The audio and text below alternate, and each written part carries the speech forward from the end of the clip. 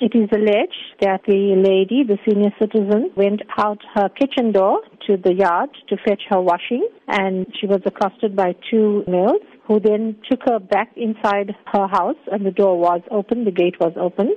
They went into her kitchen and picked up a knife, and then they held her at knife point and began to rob her. They took her ring, her watch, her television set, and a cash amount of 500 rand. But unfortunately, they also went through all her belongings and pulled everything from the cupboards onto the ground. And they then stuffed her mouth with a face doll and tied her up with a telephone cord before leaving. She was later found an hour later by her son who came to visit her. As you've mentioned, this was an elderly woman tied and left in the heat. What is her condition? When I attended the scene, she was traumatized, but I must say she was a very strong lady. She was traumatized. She had a few bruises around the wrist area where she was tied, and she was afraid to have been tied up and left in that condition. Has any arrests been made? No arrests have been made. Upon attending the scene, looked at neighboring houses and blocks of flats if there were CCTV cameras. Unfortunately for that block of flats, it was a long driveway,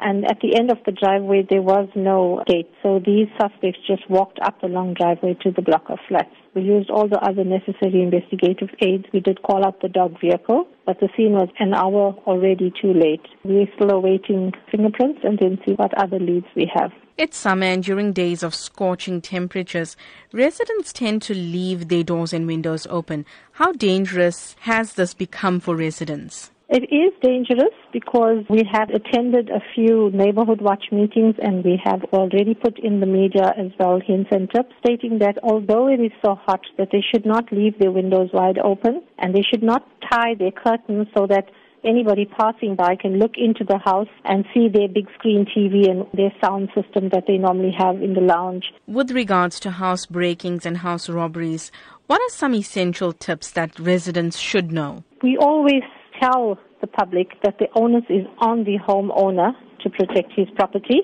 They should have their fence, their burglar guard, dogs on the premises. And for those that can afford, we ask them to have CCTV cameras and make sure that it's pointed in the correct directions. And we also implore them to get a CCTV camera that can get good footage so that when we view it, we'll be able to recognize a suspect or the features of a person. Unfortunately, some people cannot afford the latter, but going with the burglar guard gates and doors and burglar alarm and fencing is a very good idea. It does act as a deterrent.